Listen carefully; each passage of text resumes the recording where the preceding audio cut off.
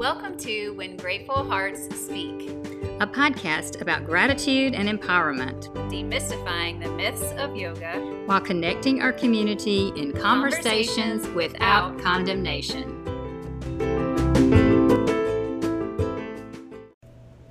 We're back again, friends, with episode number 15, and today I am asking some questions about my Aunt Faye Shaw. Robin and I are so excited to dive into some of my lineage and hear some history, and we'll ask some questions about Aunt Faye's life and the church and her faith and growing up in this area and her young 92 years of life. So we are super excited to get started.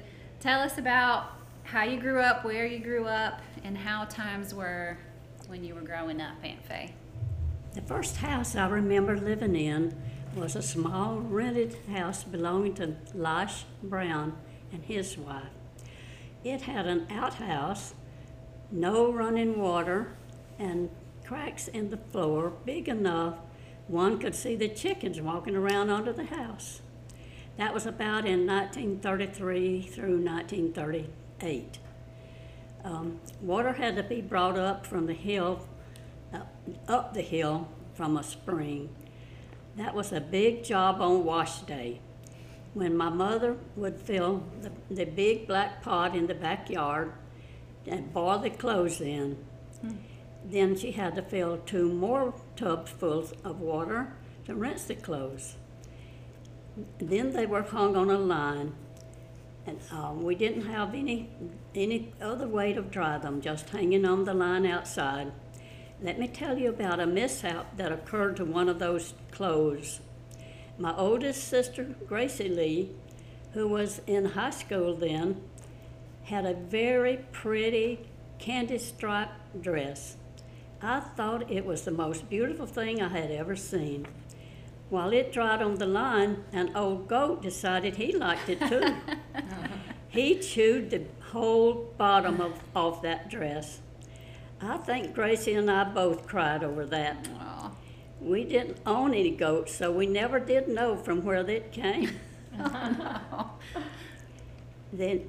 The names of my other siblings who were crowded into that small house were Cecil, Calvin, Gina, Dan, then me, and I think my brothers Ray and Leonard were born in that house also. Ray in 1934 and Leonard in 1937. The youngest child of my parents, Bertie Mae and Charles Ebenezer Barnes, was Winnie Lavelda Barnes. She was born in 1941, and the only one having been born in a hospital. And as Papa said, Bertie, this is the prettiest one yet. I guess they had perfected the pattern after then. Perfected the pattern. Let me ask you real quick, Aunt Faye. So there was you, Jenna Mae, Bertie, and Gracie. That was the girls? Not Bertie. No. Oh, Bertie was the mother. I'm sorry. You, Jenna Mae, Gracie. Gracie was the first one, Gracie Lee. Okay. Yeah. And then the rest were boys? Yeah. Okay. Just want to make sure I got that straight. Okay. Another happening in that small house leads me to your second question. When did you first feel God's love, the Holy Spirit, and know that you were, and I said are, a spiritual being? The winter of my 5th year, I had double pneumonia. That's when both lungs are infected and it's almost impossible to breathe. I was dying. My parents got the elders of the church to come and administer to me. That was no easy task, as the doctors lived several miles away in Jay, and he was the only person around who had a car. So the elders had to hitch up their wagons or their horses to come to our house. Where was your house at, Aunt Faye? I'm sorry. It was out from Jay in the woods. Okay, past Jay. Out not past Jay. It was really between Berrydale and Jay in the Okay. woods. Okay. So it was a trek for them to get there to administer to you. It was a little bit of a trek. Yeah. Okay. The doctor was contacted. I'm sure somebody had to ride a horse or hitch up a wagon to go get him. But he came right away. When he examined me, he told my parents I couldn't live through the night. One of Mama's friends stayed the night because she wanted to support my parents. Her name was Ruby Brown, no kin to Losh Brown. She lived next to our church, which was about 2 miles from our house. When the doctor came back the next morning, he approached our gate very slowly, thinking he would find me dead. Papa stepped out on the porch and said, "Come on in, doctor, she's well." The doctor shook his head and said, "She can't be." Papa said, "Come and see." I was sitting up in bed and eating. The doctor kept shaking his head and saying, "It wasn't my medicine," which at that time was only suffer drugs.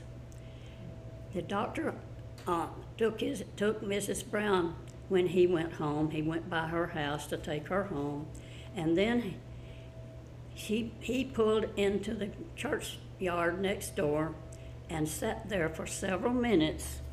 He had seen a miracle and didn't quite know how to process it. From that time on, my mother made sure I understood that God had saved me for a reason. I had to find out what that reason was and live for Him. When I got strong enough to go outside and play again, it was the most beautiful spring I had ever seen. The leaves were just turning green, and I thought it was a wonderful world, and I've continued to believe that ever since then, and it's been 87 years. And I've thanked God every day for giving me life a second time, and I am trying my best to live for God and serve others. My faith in God has never wavered, as you had questioned me about that. You want to repeat that question for me? Let's see. Was that the third question? Let me see. No. It was, has your faith wavered, and if so, how or why, and how did it return to stronger? But that incident seemed to change your life to where you knew your faith was deep inside you at that point. From a young age, it sounds Yeah. like. Okay. You asked how long I'd been a member? Yes, the next one was, how long have you been a part of our church, the Community of Christ? Okay, And now how would you describe our church to other people? Maybe just give us a little history lesson on the Well, church. Or what did you say there? I have been a member of the RLDS all my life. I love to go to church. I wanted to be baptized at reunion because we didn't have a local church at that time. And we went to Burnt Corn Creek campgrounds for our reunion in those days. That was about in 1940 through in the early 1950s. So I couldn't wait to be baptized, but I had to. After I turned 8 and could be baptized, it was a whole year before the next reunion. I turned 9 on July 21st before the big day came, and I was baptized in Burnt Corn Creek on my birthday. I remember being so happy. And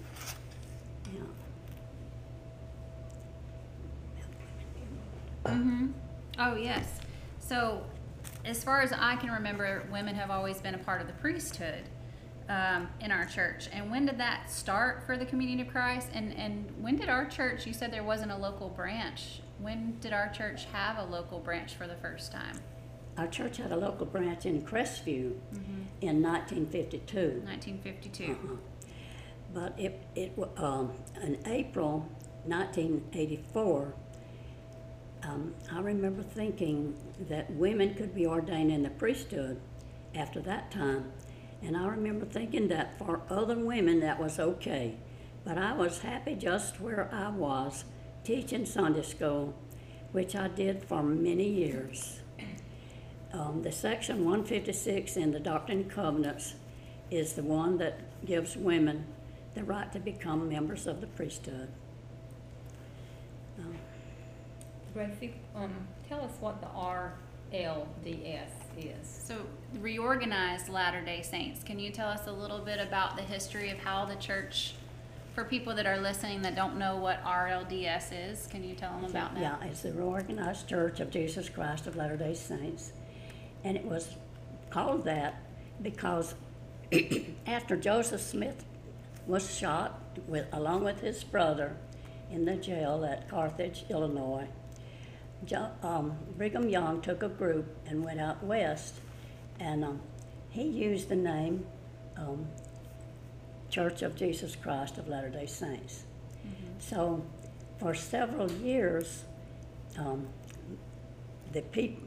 Joseph's family, his wife and his mother and father, still lived in Nauvoo, and so they had just remained true to the church. They didn't join any other organization, and finally the people worked at getting, several people went in different directions to set up congregations. Mm-hmm. I could name several of them, like James J. Strang and Sidney Rigdon, went to different places, but the people kept wanting to get back together, and they knew that Joseph Smith had said his son would be the heir. And so when his father died, Joseph Smith III was only 11 years old. So he couldn't be a leader of the church at 11 years. So he went on with his life and became a doctor of, I'm not sure about this, but he became well educated, mm-hmm. Let's put it that way. I'll have to go back and review that part. He just, at first, when some men came to him to try to get him to, after he was grown, to be the leader of the church, he resisted for a few years and was just not sure. Mm-hmm. I think he said to himself, I've got to know for sure in my own heart mm-hmm. what I'm supposed to do. So in 1960, he decided that he would take the invitation of the group that wanted him to be the leader of the church, and they named it the Reorganized Church of Jesus Christ of Latter-day Saints, because they had to separate it from the Mormons who had been out west with that name. Okay. I love that because we don't have a lot of history lessons. Mom said that growing up they had a lot of history talked about, yeah. During Sunday school or whatever, and a lot of that I just missed out on. I think I just stay busy and don't do the research myself, but it helps us to know how the church got started, where it branched away from the Mormon church, and kind of just some of the differences about our church, and women in the priesthood I know is a big difference from the Mormon church and from a lot of churches. That was very progressive because I grew up going to the Baptist church most of my younger life, all of my younger life, but then I was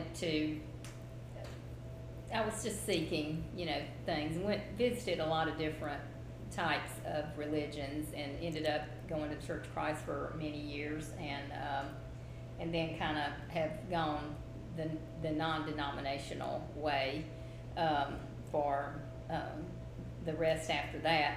But I have rarely been a part of a religious group that actually allowed and promoted. Now, I always led women's groups and things like that, but as far as to do like what I know that you have done, as far as actually teaching from the pulpit and being in the priesthood. That is very impressive and very. I think it was surprising to me when I met Gracie and had visited church, with her, and I just think that it's very admirable that the progressiveness that you were a part of.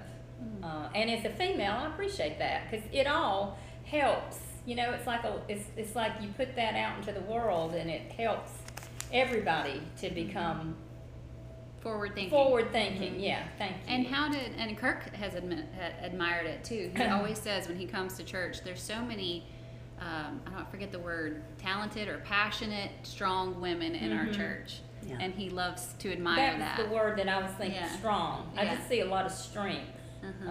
And so when did you know, Aunt Faye, that you were ready to be in the priesthood? You said you were happy teaching Sunday school for a long time, but when did you feel that calling to be in the priesthood?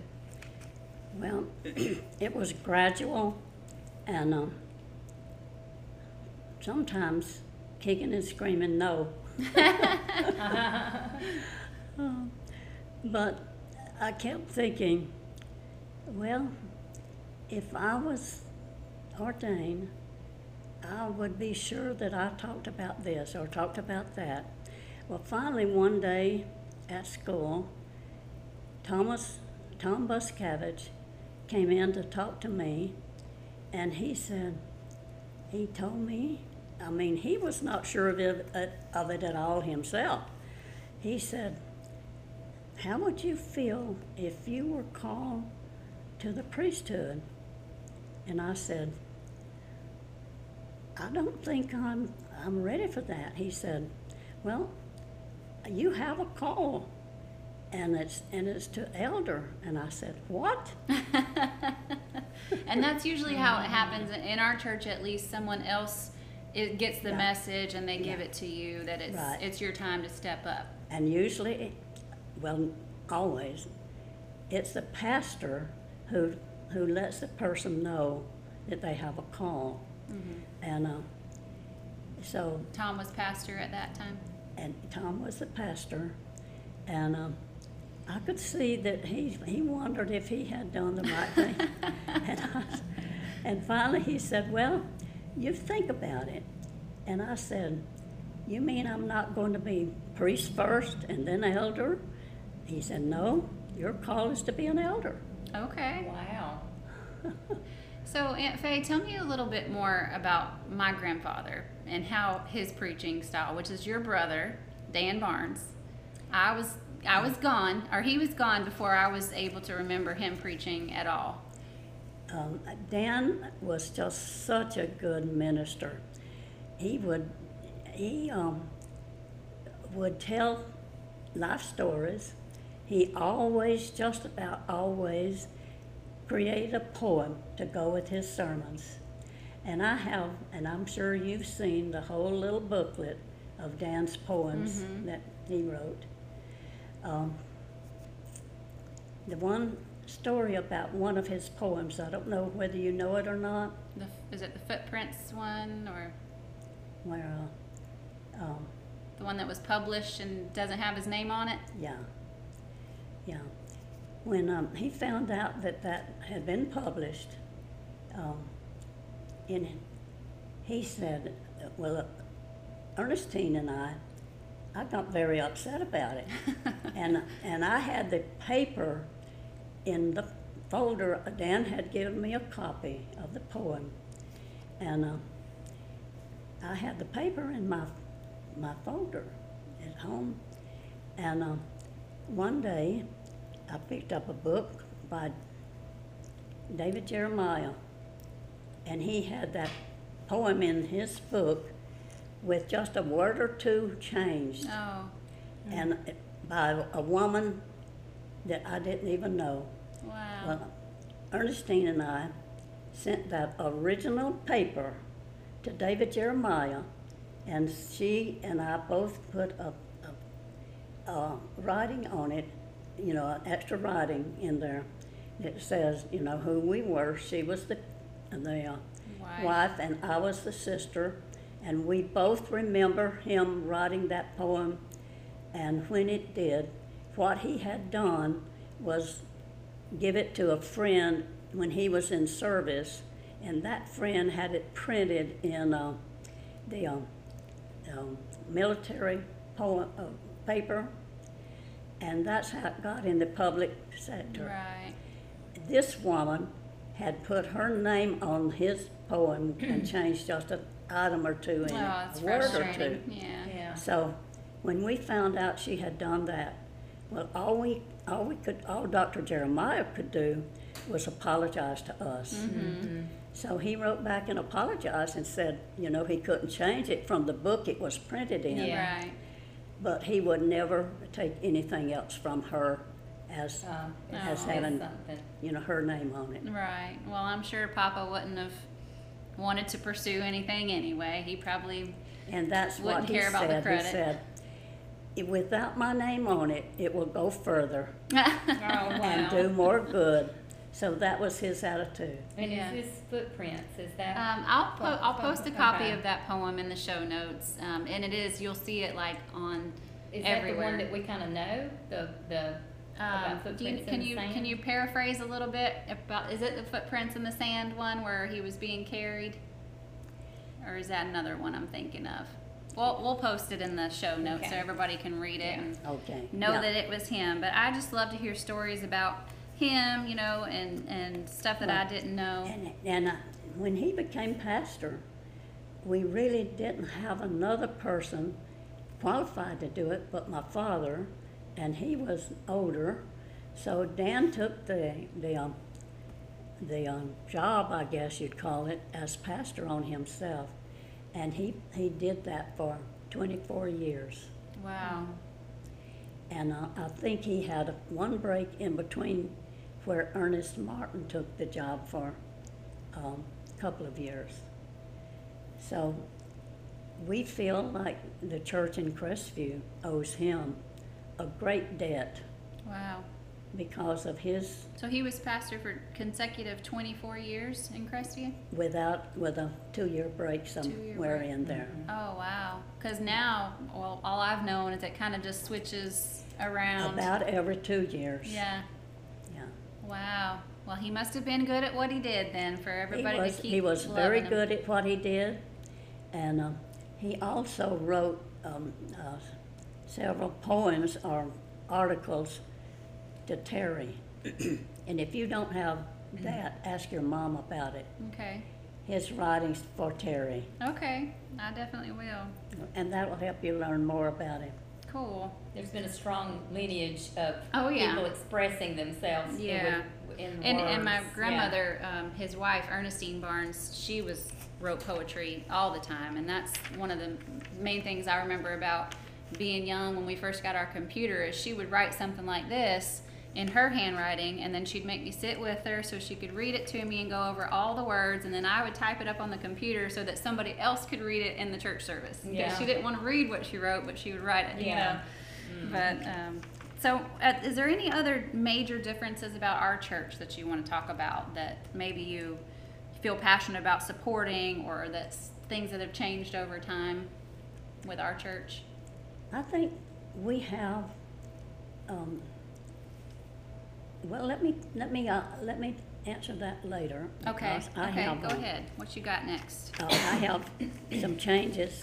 I've seen changes come and go. Okay. To quote, and I think it's question 5.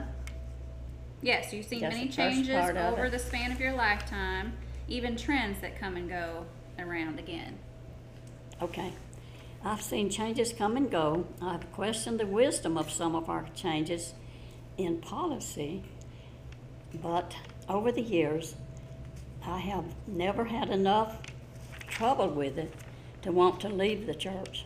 I believe we have more light and truth then that can be found anywhere else, which we need to be faithfully sharing. And question number, what am I passionate about? Mm-hmm. The worth of, I am passionate about the worth of all persons. I want each one to know in their hearts that God loves them with a love so deep it cannot be expressed in words. When people know that deep in their hearts, nothing is going to be overwhelming to them. God has this. He is in control, and aren't we more than blessed? Oh my goodness. That was our sermon for today. What was your next question you had down? 6. She did homework, you guys. She wrote down every question I was going to ask her and has it written out. So number 6 was have your expectations or vision for your life measured up to the path your life has taken. So For the most part, I think it has. I said earlier, my faith has never wavered. It has never wavered in God. Of course, some people have disappointed me. I've been disappointed in myself also. I decided to accept the philosophy of a principal I heard back in the early 60s. He was discussing the challenges facing the teachers and students in his very poor school for blacks in Pensacola. He said, I have to remember everybody is doing the best they can at the moment. I remember thinking, no way. I know people who aren't doing blah, blah, blah, but the more I thought about it, the more I realized I really don't know what anyone at any time is having to deal with, what hurts or stresses they may be hiding. Keeping that thought in mind helped me become a more caring, understanding teacher and a less judgmental person toward others. People need to be accepted and loved just as they are. Just like all of us, if students feel the teacher accepts them and loves them and cares about what they think, they perform better.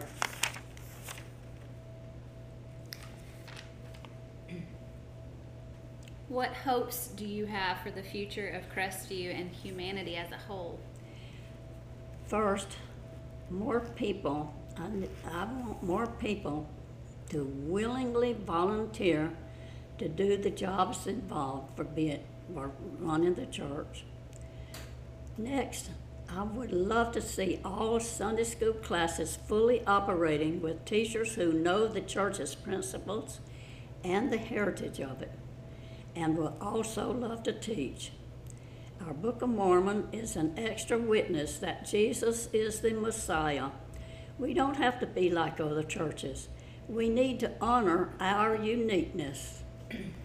Another thing I wish that with all my heart is that every person would obey the word of wisdom, section 86 in Doctrine and Covenants. It warns us against using alcohol and tobacco. Every person knows someone who has lost a loved one to those two substances. And then are there any practices or traditions or routines that have helped you maintain a life of consistency or one of balance in all aspects of your life? I guess if I have had balance in my life, it is due to trying to eat very little meat, use fresh veggies and fruit and nuts, continue an exercise program, and I view the world with a positive manner and trust God for the outcome.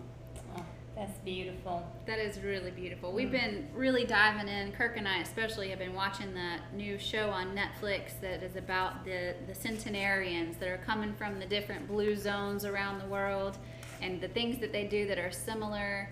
And it sounds like the way that you live your life, because you are involved in community when you come to church and when you call people, when you talk to people, and you are eating clean foods, vegetables, and you're trying to, you walked in from the car to in here, so you do get exercise, you're walking around, and these are all parts of just living this happy lifestyle, and you have a purpose.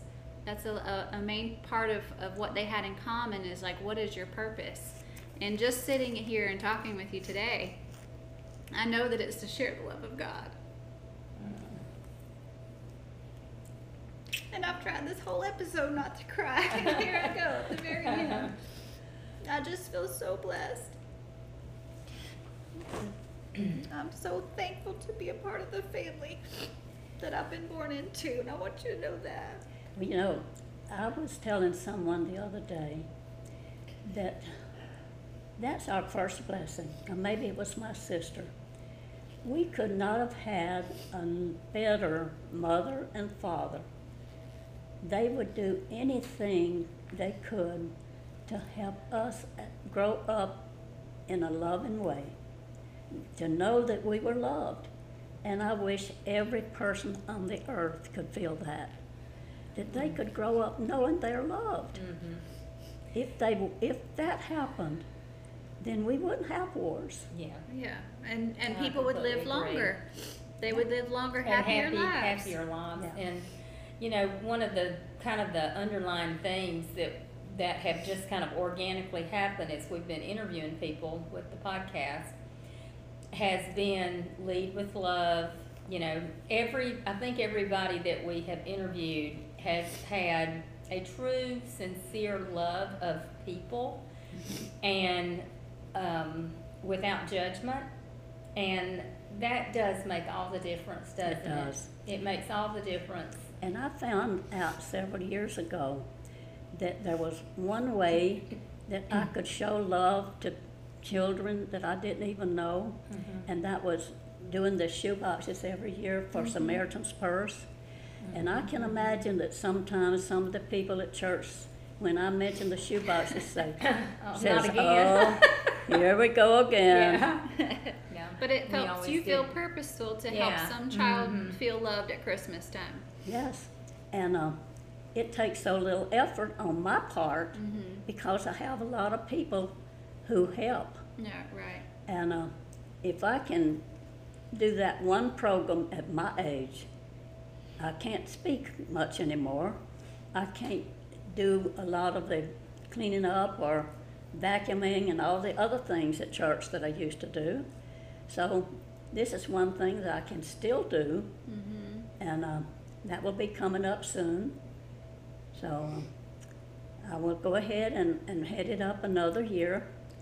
I've told the lady that gets the boxes for me, I don't know, I'll do this one more year. I've done that for 3 years. Well, and don't let her fool you. I've observed her do more than just that. She's, I know she's Been a part of the helped, soup kitchen before too, helped with haven't the you? soup kitchen. You helped with that, and I think that's where Robin that's where I first first met met you. Mhm. And she said, At the soup kitchen is where Robin first met you. So she's Oh, saying really? Yeah. she's calling Yeah. your bluff, and she knows Yeah, that you do you've more done than more. that. And you did recently speak. I listened to your lesson. You spoke at church not too long ago, and you told a beautiful story about a nun. about what? A nun about her. Oh, yes. About her. Could you just kind of tell that story? Okay. Well, this is because I realized a flaw in myself because she made it apparent to me. We were on a bus trip with Teachers of the Year, and I happened to be sitting by this nun. She was a sweetheart of a person, and our bus slowed down to make a turn to the left, and on the corner on the right were several young men sharing bottles, beer in their hands, and one so drunk he was falling down, and I looked and said, "How disgusting." The nun looked and said, "Oh, the poor dears." Oh. And that woke me up. I said, from that time on, I'm going to see people in a different light. I'm going to see how can I do something to maybe help them become a better person. And a few years ago, I was at thrifty store on the south of Crestview, and a young man just came out just falling down, just so drunk. Instead of ignoring him, when he got up, I went over and grabbed his arm and talked to him and said, "I'm sorry that you're having this problem with drinking. I hope that you quit someday, and you will find a better way of living and make right choices. Instead of, I don't know whether he even knew what I said when he got over all this of that. But anyway, I was able to treat him with dignity. And that's what I have aimed to do in my life. Yeah. Is to treat everybody with dignity and love them anyway. And even when it's hard for us, because And even when it's hard. And it's maybe scary yeah, too. It Yeah. would have been easier for me to just walk around him. not look in his direction. Yeah.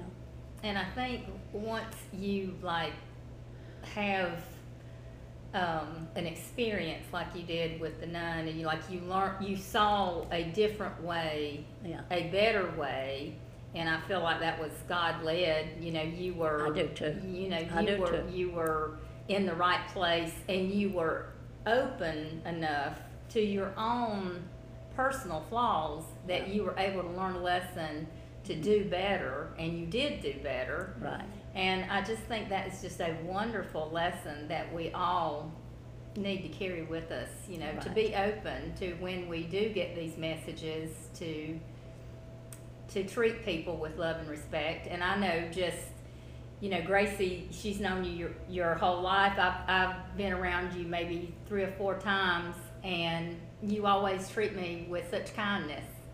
And I think that is, that's your true character. The love that you've experienced, you share it with other people. And that's my joy to do so. Yeah. And see, I find joy in it. That's the way God made us. He made us to have joy.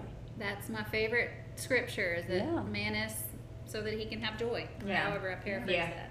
Well, and you know, that's what we're not supposed to be doom and gloom and Suffering. you know, and that the world is a terrible place. Yeah, the world. There's always what is it is it in Proverbs that it says there's nothing new under the sun? You know, there's always been people that make better choices than other people, as long as there's been Yeah. humans. But that's not.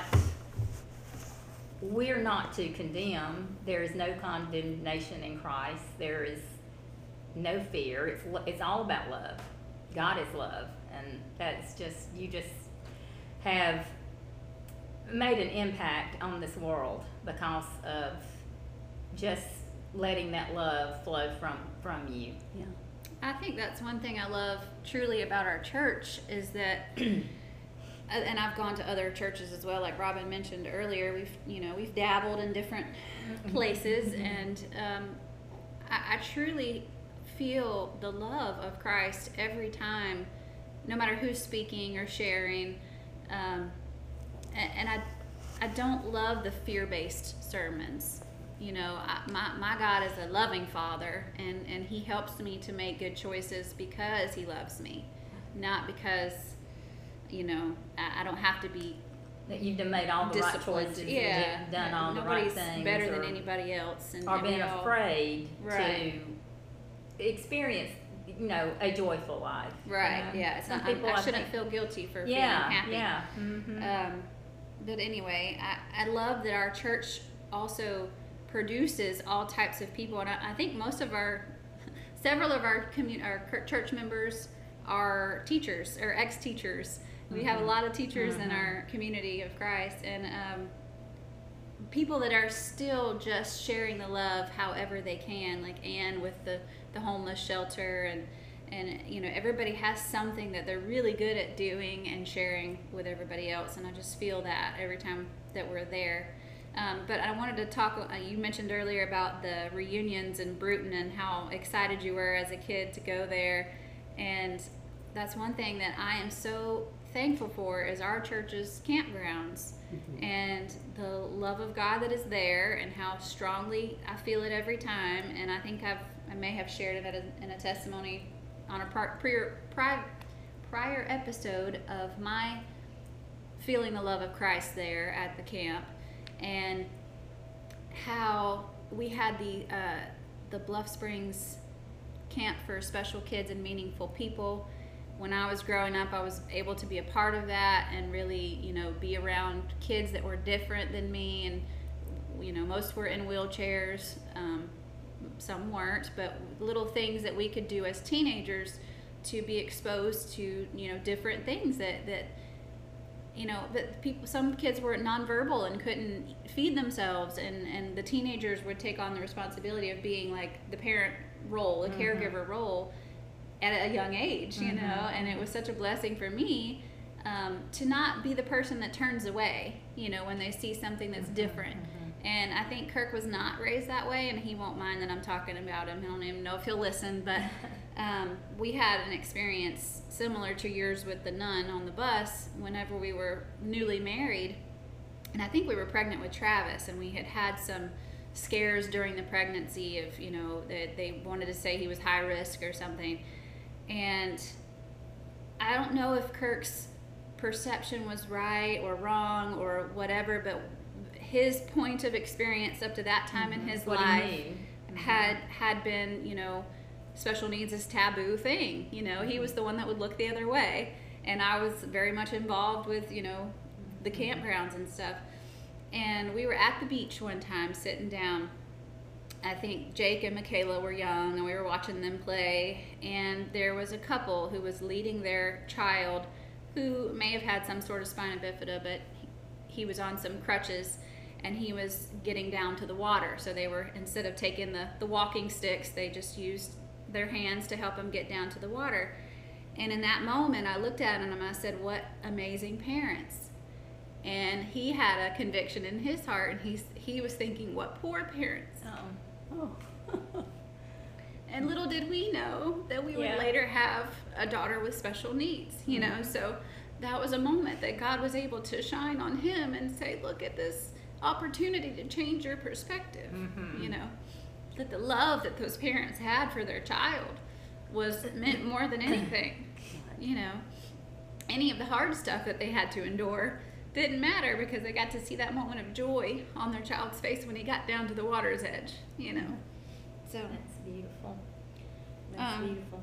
I did have one other question that Gracie and I were talking on Monday, and this question just came in my mind, and I said, I really want to ask your Aunt Faye about this, and that is, do you, and I kind of know the answer to this a little bit, just knowing you'll just through Gracie, but are you still learning new things, and are you learning new things about yourself?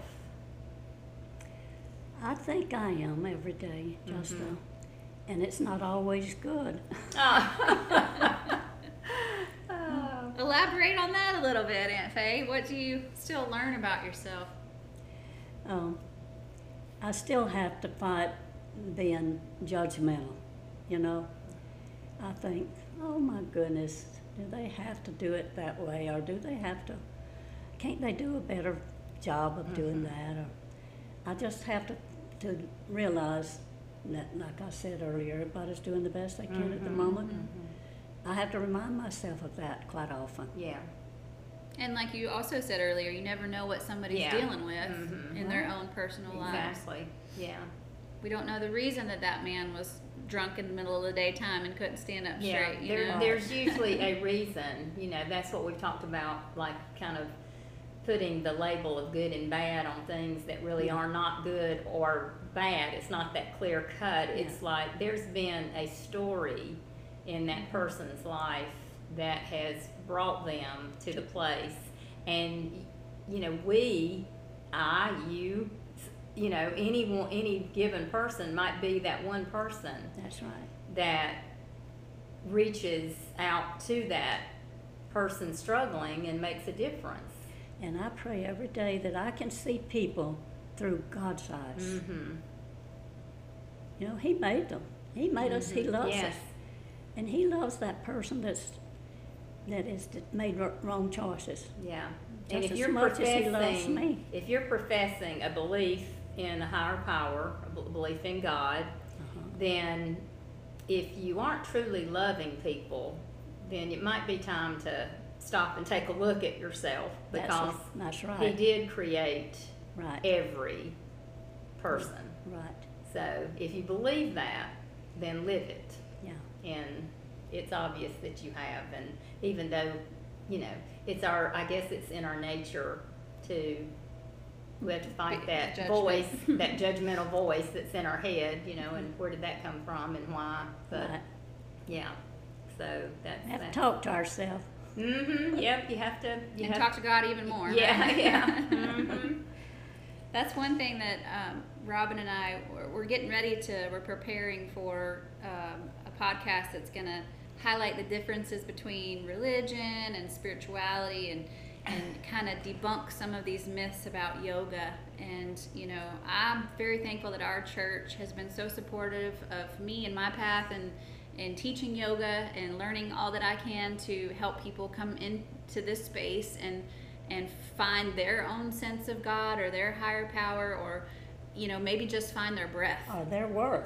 or their worth. Yeah. Absolutely. And help. And I'm praying for them, whether they know it or not, that they feel loved and they love themselves enough to, and I know that they do because they come, you know, they're working on themselves. Yeah. And I know that's the first step, is to, you know that, have the awareness around wanting to be better or wanting to devote time to yourself so that you can have time for everybody else in your life.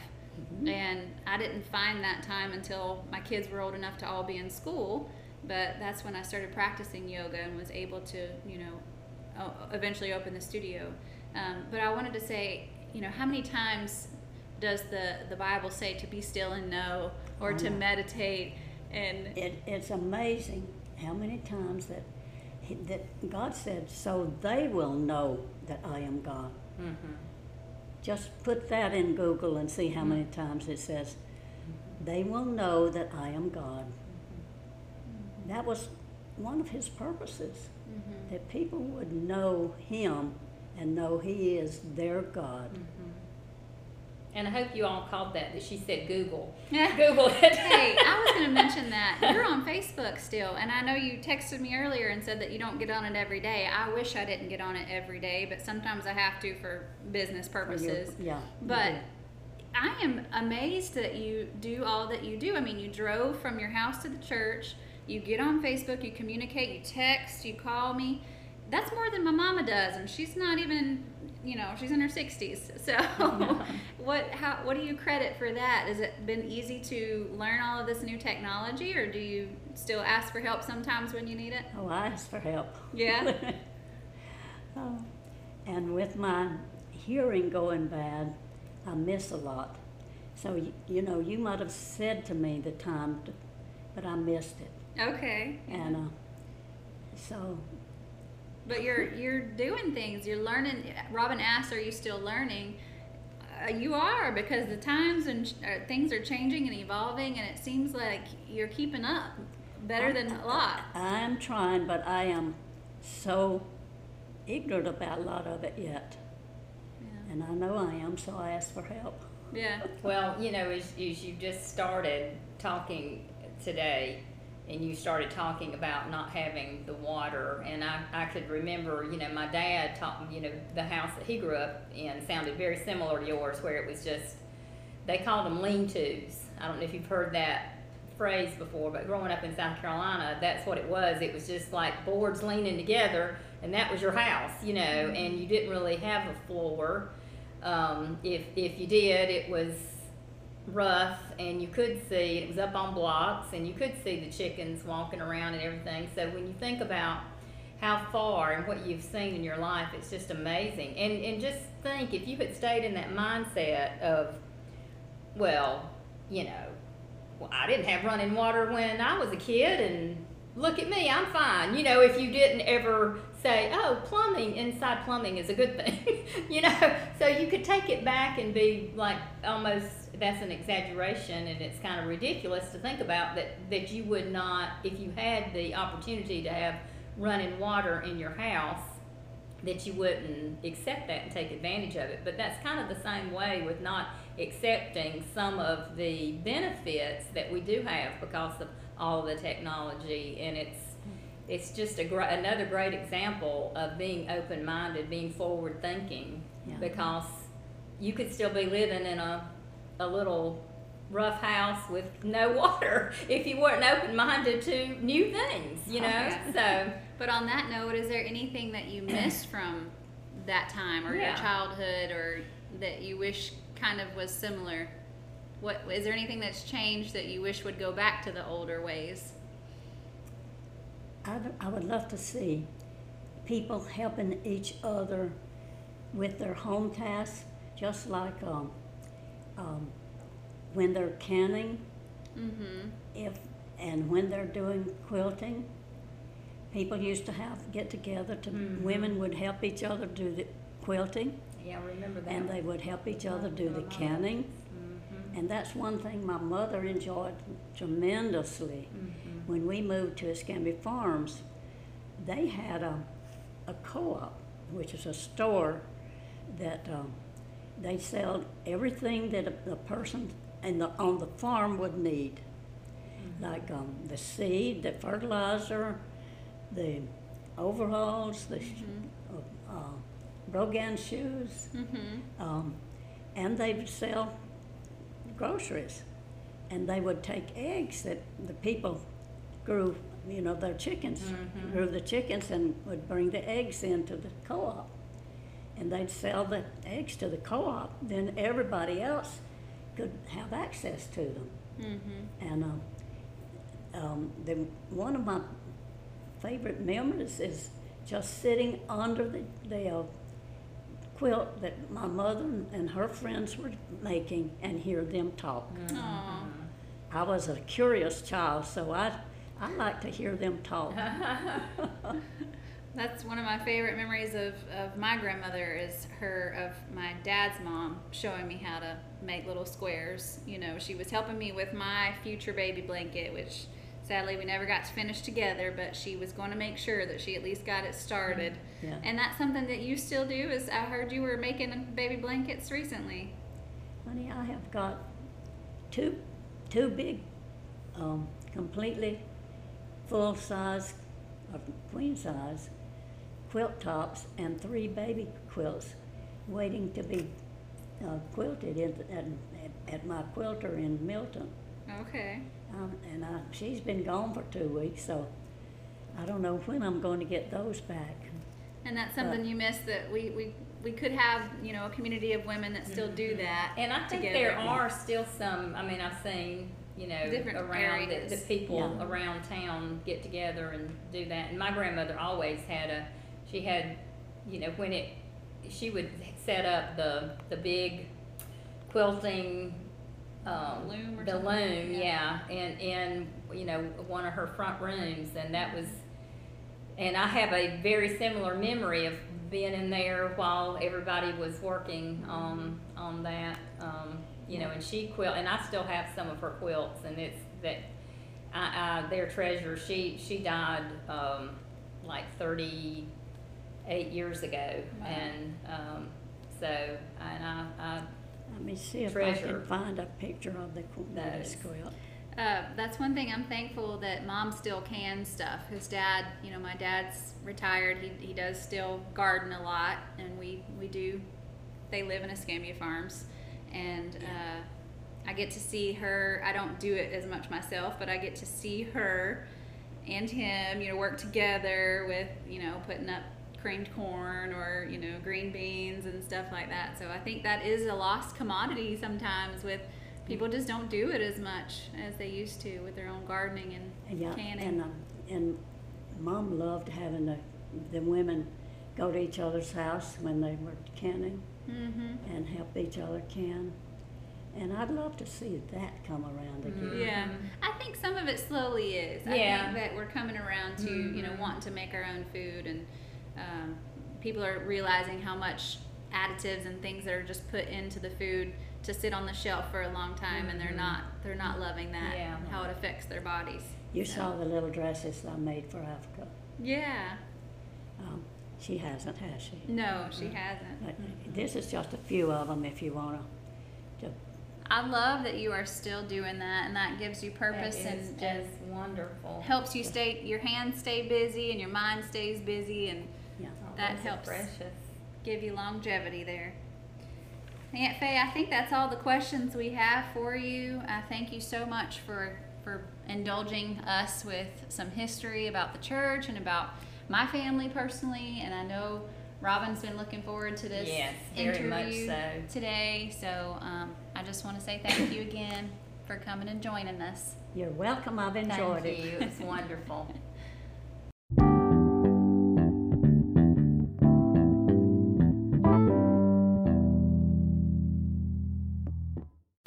We hope you've enjoyed today's episode. May you feel empowered And full of gratitude. Until next time, when grateful hearts speak.